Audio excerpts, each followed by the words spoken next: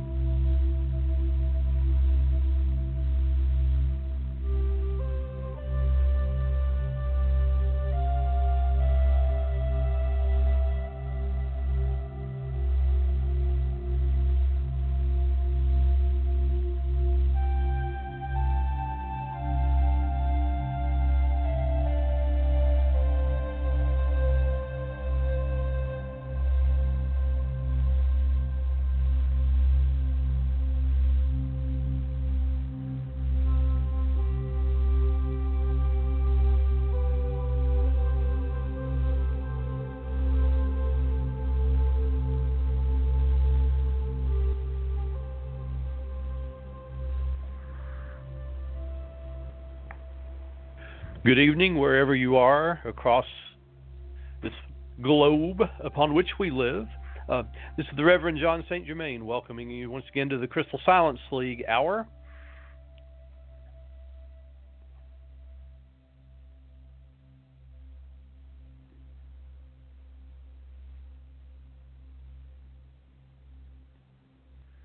And we seem to have a very strange echo, but who knows what goes on in this wacky Blog Talk Radio. Tonight we're going to look upon the tarot once again. Last week we examined the Fool, and so this week we're going to look at two more. So why don't we come back in just about a moment? So come on back in about a minute and we'll see what's going on.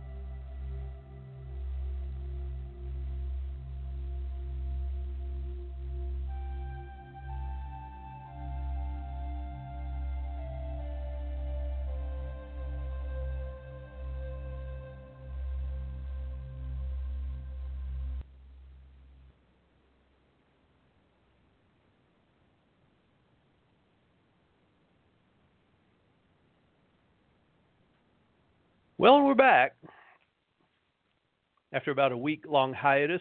One thing after another has happened during this Mercury retrograde that we're suffering from. We've had Blog Talk crashing, and we've had me crashing, and we've had both crashing at the same time. And so between everything, we've had disaster after disaster, not to mention the floods. Now, we don't have floods. We have spring weather. And I don't know about where you live, but we usually have this tantalizing prelude of great weather. So we'll have about 2 weeks of warm spring weather. All the plants get optimistic and begin to bloom. And then, boom, April 1st, we get a hard freeze and a snow. and everybody always forgets this. Everyone's laying up on their roof getting suntans and running around in shorts and everything, and they put all their sweaters up and go, "Yay, spring is here." They always forget it every year. And then along comes our hard freeze in April. They call it blackberry winter or strawberry spring, something. They always name it after a fruit of some sort. And then bang, that winter hits. Oh my God, God, why do you hate us? Why are we cursed? It's the biblical plague of frozen snow every year. But it's every year. We just have the short-term memory here in the South. We always do that. This is the Crystal Silence League, and we have news. We have completed editing the new Crystal Silence League book, which is really just the two old Crystal Silence League books that we had available in small pamphlets that have been shuffled like a deck of cards. The chapters of each have been interleaved, but more than that, we had one book that's called Crystal Gazing, and the other was Codes and Techniques for the Crystal Silence League. And the Crystal Gazing book was, I'll go back. Claude Conlon had put out two books with the same title called Crystal Gazing, and one had 10 chapters and one had 3 chapters. And the one that we had reproduced, which we could because it was in public domain, was the 3-chapter version.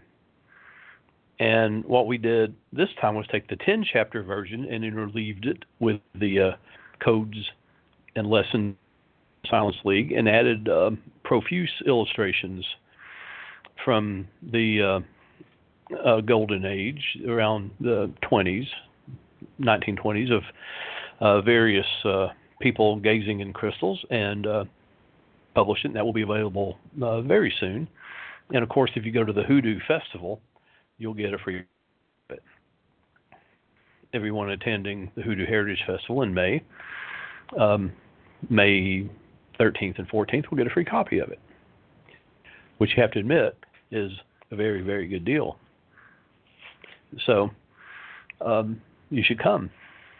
You actually get, I think, 5 free books if you attend, which in and of itself it's all workshops that we're teaching. We're teaching something like 10 workshops, 10 or 11, and every one of those you get free something or other. In some of them you'll get handouts and pamphlets, and in some of them you'll get books that we're publishing this year. $50 value right there. And you get other things too, handouts and pamphlets and all sorts of stuff. Not to mention the red folder, which is a collection of all the handouts that have been given out at the Hoodoo Heritage Festivals since the black folder, which is all the handouts that have been given out up to that time. So if you have the black folder and the red folder, you're caught up to handouts that have been given out at the Hoodoo Heritage Festivals, which is cool. So if you have the books and the handouts, oh man, do you have a Hoodoo library? Well, our crystal tonight is pink Mangalo calcite. And if you've ever seen calcite, it's a beautiful thing, hard as granite. And it's a not an inexpensive stone, but not an expensive one, kind of mid-range. And it looks like peppermint candy, really. It's a pink striated with darker pink and some white. And it looks like that hard candy that your grandma had in the dish on her table in the living room. You know, the stuff that humidity caused to weld into a rock-hard form. You picked one piece up and the entire dish came with it. And it's about as hard as that stuff, too. If you bit into it, it cracked your teeth. And this is a wonderful stone because the dark pink and the light pink and the white tends to fuse all your chakras from your head to your toe. And because of this, it will ground you, and it will activate you, and it will create a chaining effect. So it's very good to boost everything. It grounds you. It helps boost your self-confidence. It helps elevate your self-esteem. It helps release and soothe emotional trauma. So it's very good if you've had a breakup, or you've lost a job, or you've had some kind of change in your life that has unrooted you. So if you've had something in your life due to shut down emotionally, this can help you open up again. Sometimes if you're just stagnated, you're just not moving forward with anything, this can help open you up and get you rolling again. So it's used a lot by healers. People come and say, I just don't know what's wrong with me, because, you're shut down. You can't express it. The healer can start with this to open you up and go, oh, okay, I'm having some insights here. And then it can get people talking again. So pink manganese calcite's a good one to have. And, of course, you can make elixirs of it. And I don't make direct elixirs and drop stones into water anymore. But you can with this. It's very hard. It's right? So, calcite will let you know it's very hard. So you can drop it directly in your elixir and let it sit in the sun or the moon for a period of time, and then remove it and add a few drops of brandy to your elixir. But I prefer the indirect method for my elixirs these days. You just don't want pieces of rock floating around in your water, and you don't know what the effects are if you drink it. So, especially the things that have copper in them, you don't want to have copper absorbed in your water. So, I will put these my elixirs these days. The way I make them is I use wine bottles that have the indent in the bottom of the foot, and I'll put the rock itself on a plate, put the wine bottle over it, put the fluid in the water, uncork it, and let it sit overnight, and then add the brandy, and then decant the liquid into little vials I can use when I need them. And that's a pink manganese calcite. You can see a picture of it on our slideshow. And these are interesting rocks. They if you hold them up to the light, they have that shimmering effect because the fibers go into one direction. And so they're very interesting. The Crystal Silence League was founded around 1917 to 1919 by Mr. Claude Alexander Conlon, who retired from the stage, a private reader, and to celebrities, mind you, and for ordinary people, and to answer prayers of people from all over the world. And he formed a network of people who concentrated on calls, and every morning he would get up, and very likely after he had his breakfast and his morning coffee, he would go out to the sunrise and concentrate on his crystal ball and send out waves of healing energy to everyone who concentrated on their crystal ball. And the idea of the Crystal Silence League is that everyone gets up and sends healing waves into the sunrise, and at night they send it into the sunset.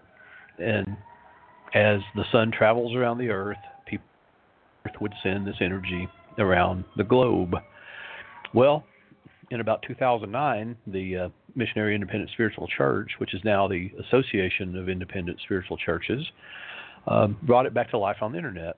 Because of 1954, when Mr. Conlon passed away, of course, the Crystal Silence League went with him. And so we brought it back to life in the cybernetic world, which is the sort of thing we do. And you can go to the prayer page if you're so inclined, and at www.crystalsilenceleague.org, and you'll see that we have prayers there every week, and that people post about 200 prayers a week there, and you can put your prayer there, and some of these prayers we actually read aloud on the air. And I will do that right now, and if you like, you can pray along with us, with or without your crystal ball. And we'll start with prayer ID number 81569, who says, Lord, I'm so sad today. I haven't had a hug, comfort, or romantic love from another in a while. My reserves are low. Please send me a romantic someone who is very caring and loving. Amen. And we have prayer ID 81568, who says, I'm asking for prayer to help find my debit card. My current one expires this month, and although my bank sent me a new one, I've misplaced it. Please pray that I find it. All my bills and accounts are tied to this one card. Amen. And prayer ID 81567 says, I take my sister BB to the doctor tomorrow.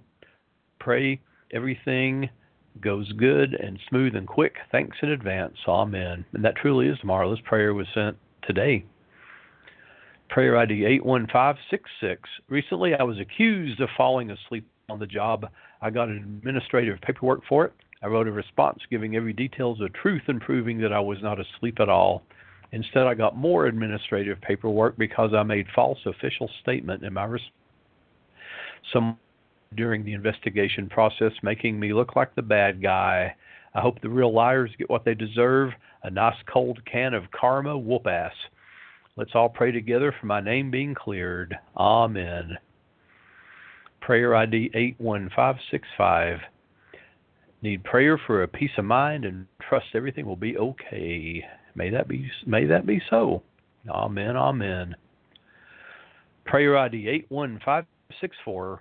Who says, I deserve a financial miracle this week. I deserve a better life. I deserve to live in a better home.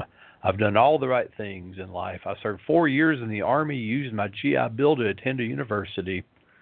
Amen. Thank you for your service, and I hope you get taken care of. Prayer ID 81563. Everyone has taken advantage of me, and I'm very hurt. Please pray for my health, wealth, and happiness. Amen.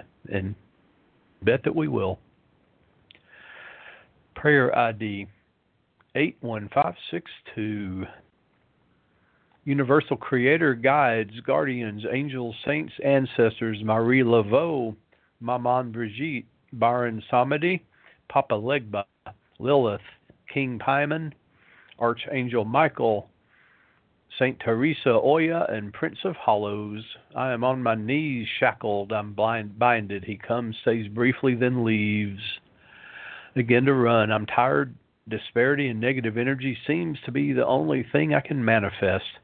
I beg you with all my heart for forgiveness of foolishness, but I only that a fool. Please help. Return my love back to me. Amen. Prayer ID 81561. For the past 6 years, my financial situation has been very unstable. The only jobs I have been able to get is short-term. I'm in debt and really need a good job with benefits and a relocation package. My goal is to get a leadership position in California that will help with relocation. Thank you so much for your prayers. Amen. Prayer ID 81559. I pray that D will realize that his crush of her is nothing and realize that he actually likes me and asks me to be his girlfriend. Amen. Prayer ID 81558.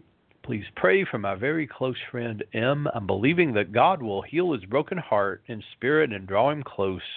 His depression and self-worth will rise and he will see his value and worth in God's eyes. I'm believing for full emotional and spiritual healing in Jesus' name. Amen. Prayer ID 81557. Who prays, I came into this world on Christmas Day, 1952. I was horrendously premature and spent the first 6 weeks of my life in an incubator. In 52, they were afraid of germs, and so my mom wasn't allowed to hold me. Last summer, when I thought I was happily married of 26 years, our marriage disintegrated at my much younger wife's request. I fear I will one day leave this world in a manner similar to how I came into it, alone and isolated. Please pray for love. Amen.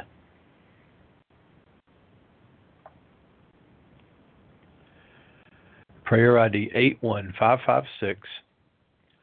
I'm going on the 14th day of dreaming about my ex. My dreams are sometimes precognitive, sometimes meshed with other lifetimes. Em and I were deeply psychically connected, so I'm not sure if he's trying to communicate with me. If he is trying to reach me, dear Lord, and it is your will, swiftly remove S from his life, bring an opportunity for him to communicate with me, and return to me as a matured man. Thank you for your prayers. Let's have one more. Prayer ID 81555. Please keep A away from the one I love. Go away, A, go away. You don't belong here. Be gone and never return. Amen.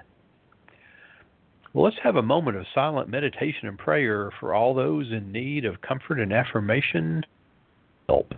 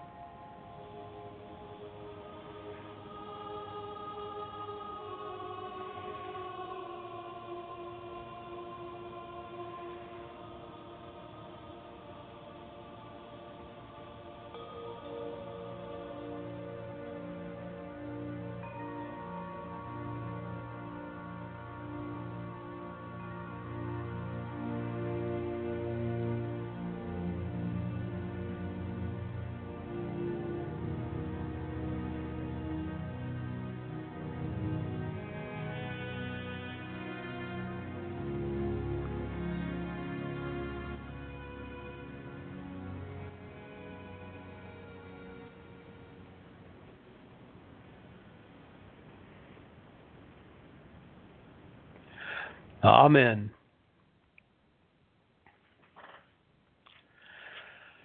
Well, we're talking about the tarot and some of the legends and stories behind it, and we discussed the Fool, Trump Zero, last time, and some of its very interesting associations. So we're going to move to Trump One, the Magician, and some of its. Oh man, we could talk a long time about the Magician, can't we? And so what we know is that the Magician emerges or almost transforms from the Fool into the Fool being the psychic, the trickster, the person who voluntarily distances himself from society in search of the spiritual, the enlightenment. The Fool is often the jester in literature. And the Magician often emerges as a more advanced form of this, doesn't he? The trickster wizard. Because Merlin, the Magician, in literature, in King Arthur's literature, and Merlin in his many incarnations, Gandalf even, both roles. Merlin, Gandalf, a trickster, a magician, a teacher, the wise man, and many, many myths. You have difficulty putting this particular person into one category. Amorphous, they're shapeshifters. If you look at the Rider-Waite deck, we see the magician as a sorcerer, the Harry Potter type of magician. But if you go into an earlier deck, like the Tarot of Marseille, the magician is Le Badeleur, the conjurer, the David Copperfield, David Blaine type of magician. Not a sorcerer at all, but a conjurer, a trickster.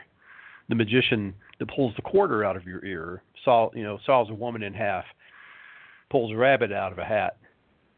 No magical power at all, but an illusionist. So even in the history of the tarot, we see a transformation from a magician of the illusionist type, the David Blaine type, to the Harry Potter, Dumbledore sorcerer type, who wields real power. But even those magicians are tricksters, aren't they? Don't we see in fairy tales the magician is trickster as well, tricking the students? So there, even in that incarnation, there's a line. You never know with the magician what exactly is going on. What we find, though, is that magician as conjurer was left behind. Most modern decks follow the Rider-Waite-Smith tradition of the magician as sorcerer, as wizard, raising a magic wand to bring into reality a spiritual force. And he's holding this wand, as we see, in a ritualistic. The fool holds his wand over his shoulder very casually, carrying his baggage. This magician is more mature. He's perfected his techniques. Like the skillful conjurer, he's practiced. So this magician, Trump number 1, at the very beginning of the cycle, represents consciousness. He represents action. He represents the act of creation. He represents skill that's acquired by practice. He's got this idea of manifestation, obviously, bringing into existence something that didn't occur before, turning thought and idea into reality, which is why in the Rider-Waite deck we see all the symbols of the other arcana. We see the pentacle, we see the cup, we see the sword, and we see the wand laying on the table. He's master of all the elements. So he doesn't only use the spiritual forces, he also commands the physical world as well.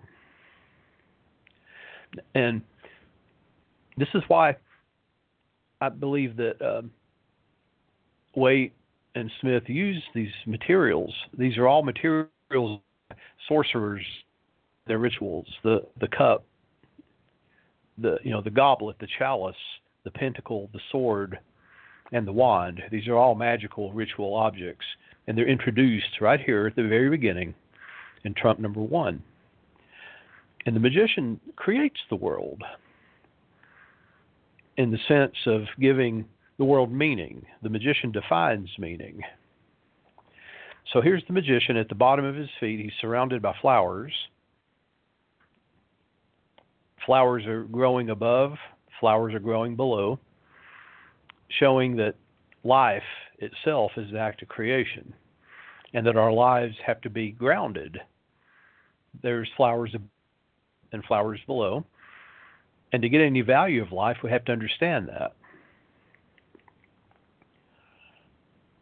that yes, it's good to have ideas, and yes, it's good to have goals, and yes, we have potential, but unless we bring that potential into this world and let it flower, those potentials aren't real. They don't really exist, right?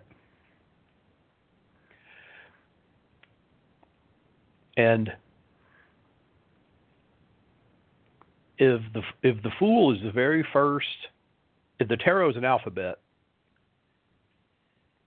22 letters, the major arcana is 20 letters, the fool would be A, Aleph. The magician is B, Beth. And Beth is the very first letter of Genesis. And in the beginning, God created the heaven and the earth. And here's the magician doing that very thing. The fool is trump 0, the void, nothing. The magician is the very first quantity, number 1, the very first real quantity. The magician, Beth, the beginning. Beth is the first letter with an actual sound. Beth. Beta. Aleph, bears no real sound. It's a silent carrier of vowels. It symbolizes nothingness in the Kabbalistic alphabet. It's the first letter of the Ten Commandments, by the way, interestingly enough. And if we look at this picture of the magician, he's not casting spells, by the way. This is something that you really have to understand about this. He's not casting spells. He's not raising spirits. He's just standing there in the moment before creation with one hand raised up to heaven and the other pointing to the earth. He is a lightning rod. And he's opening himself up. He's a channel for the creative force. He is a channel for spirit. And if you read holy books, the Bible, Quran, Talmud, we always hear about prophets and psychics being channels, being conduits. We read about the Spirit descending from heaven into earth. The priest giving communion sees himself as a vessel or a channel for the Holy Ghost. And we can see this experience every day. This energy, this spiritual energy, when people are so filled with enthusiasm, they're trembling with energy. When we see ourselves filled with enthusiasm, with an idea, with a creative force, when we can't sit still, when we're in love, we feel a power filling us when we're in a group of people united in a common cause. Even at sporting events, go, go, go, go, go, go, go, go. At some important juncture in your life, when you feel that sense of urgency building, when you know that something wonderful is about to happen, the peak moment, the peak experience when your work is going really well. The word inspiration, spirit. The word inspiration means filled with the breath of God. And the word inspiration comes from the same word as spirit. And in all these examples, there's a type of frenzy. Sometimes it's a very controlled and muted frenzy, and sometimes it's an ecstatic, wild frenzy. So the same type of religious ecstasy experienced by the religious mystic and who's in a creative frenzy, and the teenager about to burst with love for his beloved are all the same. When you're filled with a power too great for the body to hold it, it's all the same. And this is not a gentle energy. If you've ever felt it, and you have, everybody has, not a gentle energy. It's painful. It's more than the body can bear. It's energy, and it must be expressed. It must be expressed. The person seized by creative ecstasy must get it out. This person, right, must draw, must speak, must manifest. The religious person must shout out, hallelujah. And the person in love must express it to the beloved. The person at the sporting event must shout out, go, go, go. It must be expressed. This life force that fills the entire universe is not gentle. It is not gentle. It must be discharged. This is what the magician is showing us. The spiritual energy from above must be grounded. It must be manifest. Look at the magician from the Rider-Waite deck. Those flowers are bursting. They're about to burst out of the frame of the card. So the artist doesn't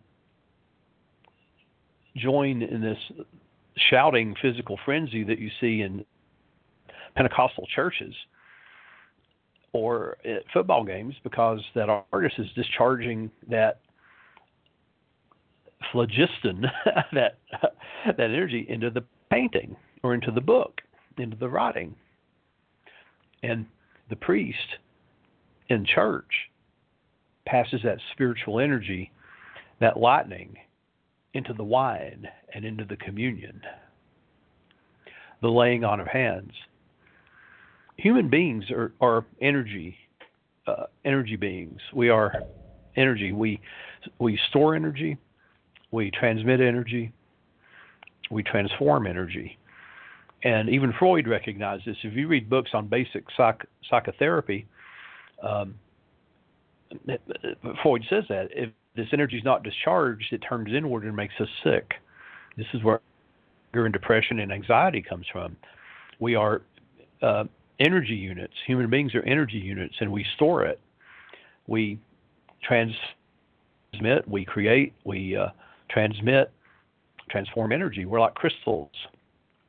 And energy that is not transmitted in a healthy manner gets warped and transmitted and transmuted in an unhealthy manner. And this is where depression, anxiety, energy from the id, the part of us that is nothing but need. That's the part of us that wants, need, desire, that is not expressed in a healthy manner, that's suppressed on itself and becomes an unhealthy expression. It's not a gentle force at all. It is a frenzy. It's a fire. Unless we follow this rule of nature, that energy that is built up within us must be discharged, we become ill. We must create or we die. We must be active or we die. Now, creation doesn't always mean art, right? But it means that we have to produce something real, manifested outside of ourselves. We cannot live a strictly internal life unless we live the life of a mystic. And that's where we go to the next card in just a few minutes, or sometime the high priestess. So most people, though, don't experience the reality of being powerful, of having real power, like the magician shows, having power explode from them. Most people don't experience this. The act of creation is so powerful that it affects reality strongly. Most people do not experience this. So by doing so, we tend to hold on to our power. We have these little moments of power, so we hold on to it. We hoard it. We hoard our power, and so we don't do anything. We do nothing for long periods of time until we have such moments where we can manifest our power. But you can't really hold on to power. The only way you can hold on to power is by using it. It's a paradox. It's like love. The only way you can have love is by giving it away, right? So power is the same way. By releasing creative power, we open up the circuit and more power can flow through us. The power must flow. If you hold on to it, you block the channel, and that sense of power withers, because that power is life itself. So if you block the expression of life, you're going to wither and die. So this is why when people who do not express themselves joyously and creatively burned out on the job, they lose their passion, their work, the creative juices are blocked. You experience burnout and block. It's not being expressed. So we look at the card of the magician. we're feeling this flatness, this stuck feeling, this boredom, this ennui, and we notice that wand raised toward heaven, and we think, well, that's where the inspiration is. But the real magic, isn't it, is that finger pointing to the earth, because it's that ability to manifest, to make it real, that gives him the title of magician. Anybody can ask of heaven. Anybody can ask of heaven, but how many people can bring it to the world and make it real? Because the magician's real power not only comes from not only the trickster, conjurer image from the past, but also from the archetypal hero that Joseph Campbell spoke of, right? And in that role, he was Prometheus.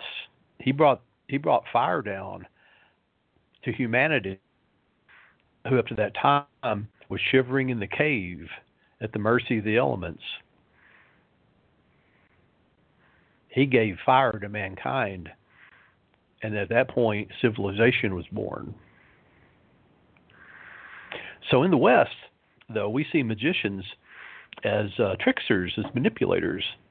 So in Western mythology, magicians make deals with devils, and they learn secret techniques that we don't know, right? Now, this image comes a lot from the magicians themselves, right?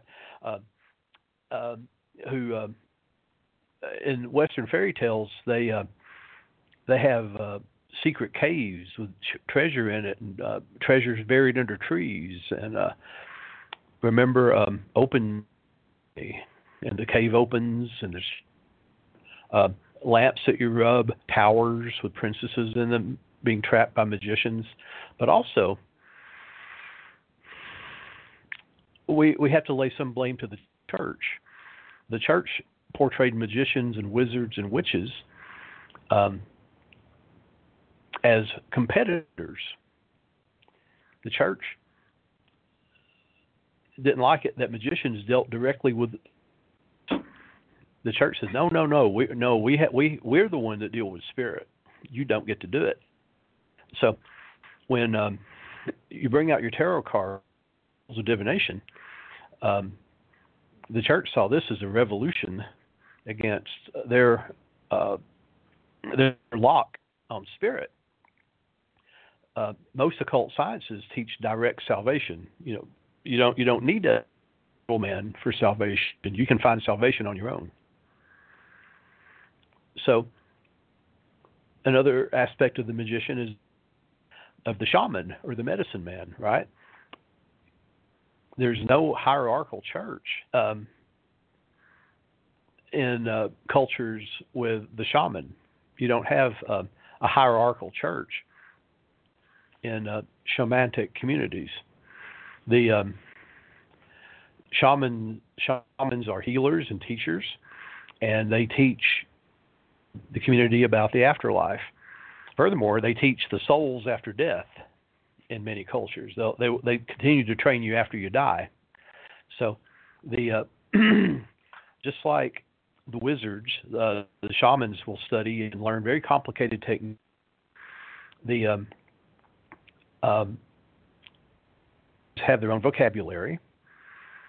And in shamanic societies, traditionally, none of this training is used to manipulate people or for personal gain. The shaman usually seeks to become a proper channel for his techniques, so he won't be overwhelmed by his own connection to spirit. And usually he wants to become a service to the community. And the shaman and the medicine man also knows that when spirit is channeled through him, he can be destroyed by it. So he has to learn the techniques necessary to protect himself as he becomes a conduit for this amazing and powerful spiritual energy. So the shaman has developed his will and his power to the point where he can direct this power, spirit that fills him. But at the same time, he remains open and empty, allowing his own ego to step out of the way and allowing spirit to control him. So it says something about our culture that our wizards stand inside magic circles to make sure the demons can't touch them.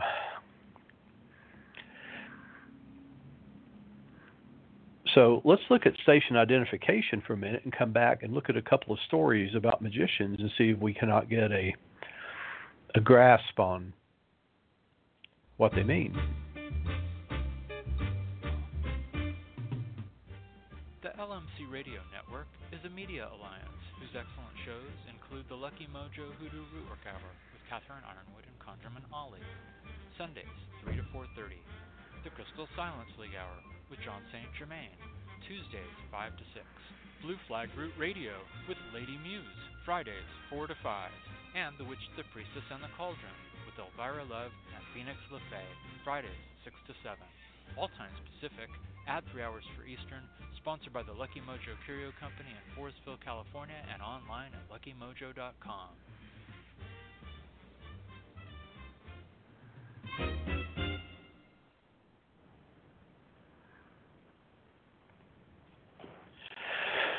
There was a story that really stuck since I was a small child, and it took me a while to find it, but it is a Hans Christian Andersen book called The Tinderbox, based on a Scandinavian folktale called The Spirit and the Candle.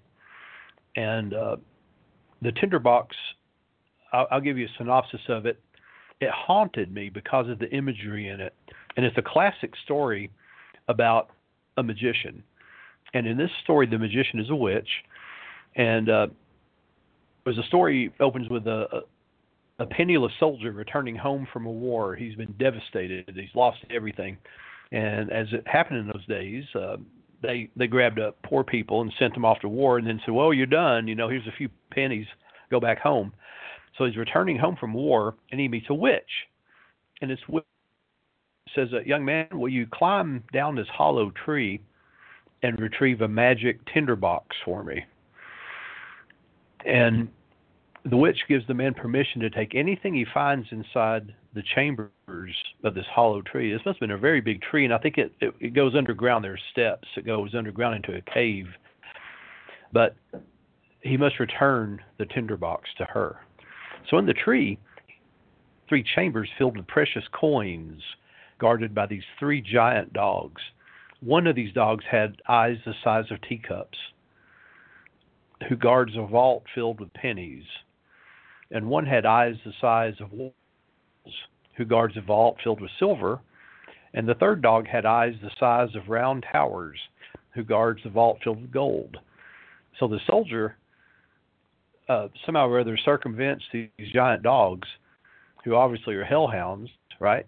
And he fills his pockets with money, and he finds the tinderbox and returns to the witch. So when she demands the tinderbox without giving a reason, the soldier lops off her head with his sword, which strikes me as a little ungrateful. So in the next chapter, the soldier enters a large city and buys himself a nice suit of clothes, and he lives in a magnificent, and he makes a lot of friends. And he learns that there's a princess who's imprisoned in a tower after a prophecy foretold her marriage to a common soldier. This, as you might imagine, makes him very interested, and he wants to see her, but he realizes his whim cannot be satisfied. Eventually, his money is depleted because, you know, growing up poor didn't prepare him for how to manage his money, right?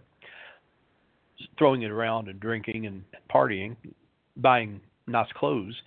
So he's forced to live in a dark attic, and he struck a tinderbox to light the room, and one of the dogs appears before him. So he discovers that any time he strikes a match, he can summon all the dogs, and he orders them to bring him money from their subterranean chambers, right? So again, he lives very splendidly. He's not learned his lesson that you should invest this money, not spend it. Make your dollars work for you. So one night, he remembers the story of the princess in the tower again, and he desires to see her. He strikes the tinderbox and sends the dog with eyes the size of teacups to bring her to his apartment. And the soldier is overwhelmed with her beauty, and he kisses her and orders the dogs to return her to the tower. The following morning, this princess tells her parents she's had a strange dream and relates the night's adventure. Now, you see what's happening at this point is the soldier is becoming a magician himself. He's commanding magical creatures and magical objects. He's learning his skills. The royal couple then watch her closely, and when the princess is carried away again, they unsuccessfully use a trail of flour and chalk marks on neighborhood doors to find where she spends her nights. And eventually her whereabouts are discovered, and the soldier is clapped in prison and sentenced to death. Unfortunately, when he was arrested, he left his magical tinderbox behind, so he can't summon help. On the day of execution, the soldier sends a boy for his tinderbox, and at the scaffold, with the noose around his neck, he asks to have one last. He then strikes the tinderbox. 3 monstrous dogs appear. They toss the judge and the counselors, the king and queen, into the air. All fall to the earth to their death. The soldier and the princess are united and married, and the dogs join the wedding feast. The Hans Christian Andersen versions of these fairy tales are nothing like the Disney fairy tales. So, oh my goodness, very gruesome. But you'll notice how at the beginning of the story, basically his mentor, who taught him the magical skills, and he becomes a magician himself. This is one of the tales of magic. So what do we learn from the magician? Well, quite a bit, actually. We have to learn from both hands of the magician, and this is one of the divinatory meanings, actually. One hand receives power, and the other one directs the power, right? So first of all, the card itself is an awareness of power, that there's power available to all of us. So this card, first of all, means that you have power. There's spirit, there's excitement, there's creative power available to you at this moment. There are resources available to all of us. There's magic. And it can also mean else's power might be affecting you. Someone is exerting power over you. It can mean that there's inspiration to be drawn upon. It's the archetypal type of power too. It's the raw creative force. It may not mean that it's directed yet, but it's there. And it also means willpower. Traditionally, this means willpower. It means having this great strength because all of your energy can be directed in a direction, in one direction. Energy scattered is energy wasted. People who get what they want in life seem to be just people who simply know very clearly what they want, and they can direct their energy toward that goal. So the magician really teaches us that both willpower and success derive from being conscious of power and how to focus it. Most people, and this is true, I've noticed this to be one of the laws of the universe, most people rarely act on their desires and their wishes. Instead, most people react. Something happens to them and they react to it. And they just kind of drift around from one experience to the pinball. But when you act, you're directing your will. And you decide where you're going to go, and you go. And you're the master of your fate at that point. Now, in a divinatory meaning, if the magician is reversed, it means that in some way the natural flow of your life is being blocked. Our natural existence is healthy, happy, fortunate, prosperous. Things are going our way. If the magician is reversed, that means something's not right. You're not in your natural flow. You're not happy. You're not prosperous. You're not fortunate. You're not, or you're not able to direct your energy. And it's time to take a good look at why. Why is your being blocked? It can mean a lack of will, confusion, scatterness. The power's there, but you can't get to it. And sometimes there can just be apathy. There's depression, there's apathy. You just can't summon the will to do this. If it's external, it could be that somebody's using power on you in a wrong way. There's abuse.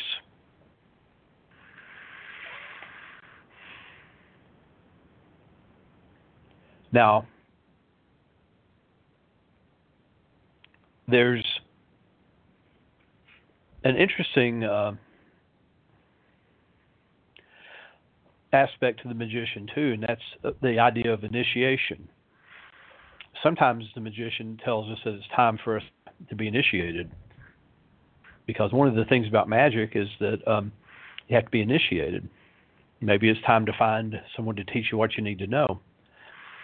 And I want to go back also to the original meaning of the magician. If you go back to the like the Tarot of Marseille, where the magician is doing magic tricks, go back to that meaning too. Even if you're reading with a Rider-Waite deck or a modern deck and it's the conjurer, sometimes there's the echo of that magician's grandfather, the guy that used to go around pulling quarters out of people's ears and putting red balls under cups and making them jump around, or making eggs appear in bags. That guy, his grandfather is there too.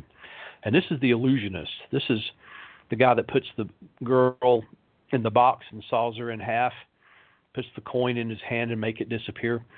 And when you see that, it's marvelous. It's wonderful. Someone who's really good at that, it's really, really marvelous. But intellectually, the coin doesn't disappear. It's hidden somewhere. Intellectually, the woman's not sawed in half. It's an illusion. So when that meaning comes up, you know that something's not what it seems. The situation is misrepresented, that it's an illusion, that what it looks like is, and you have to look behind the scene and get information. And I'll tell you from experience that I know this, that when people try to figure out a magician's trick, they always get it wrong. They say, oh, I know how it's done. It's done like this. And it's like, no, it's wrong. They come up with a very simple solution that's always wrong. And I have a word for that. I call it Occam's butter knife. It's a dull solution. And if you want to know how a magician does his tricks, you have to study magic, at which point you become a magician yourself. And in a situation where things are not what it seems, you have to study the other side and think like they think, at which point you become one of them. And you have to decide for yourself, is that worth it? Is it worth it? So there's a question of initiation. The other side, you have to study them and become one of them. You can't figure it out on your own. You don't think like they do. So logic doesn't help you in that situation. Initiation does. And that's the other lesson of the magician, the illusion. Now you see it, now you don't. You have to go behind and learn. And that's the toughest lesson of all of the magician. You have to become one of them to know how to do it. You want to make a coin disappear, you can't figure it out on your own. You have to learn how to do it from a master. Well, we're out of time, and we'll see you next week. God willing and Blog Talk working. Bye-bye.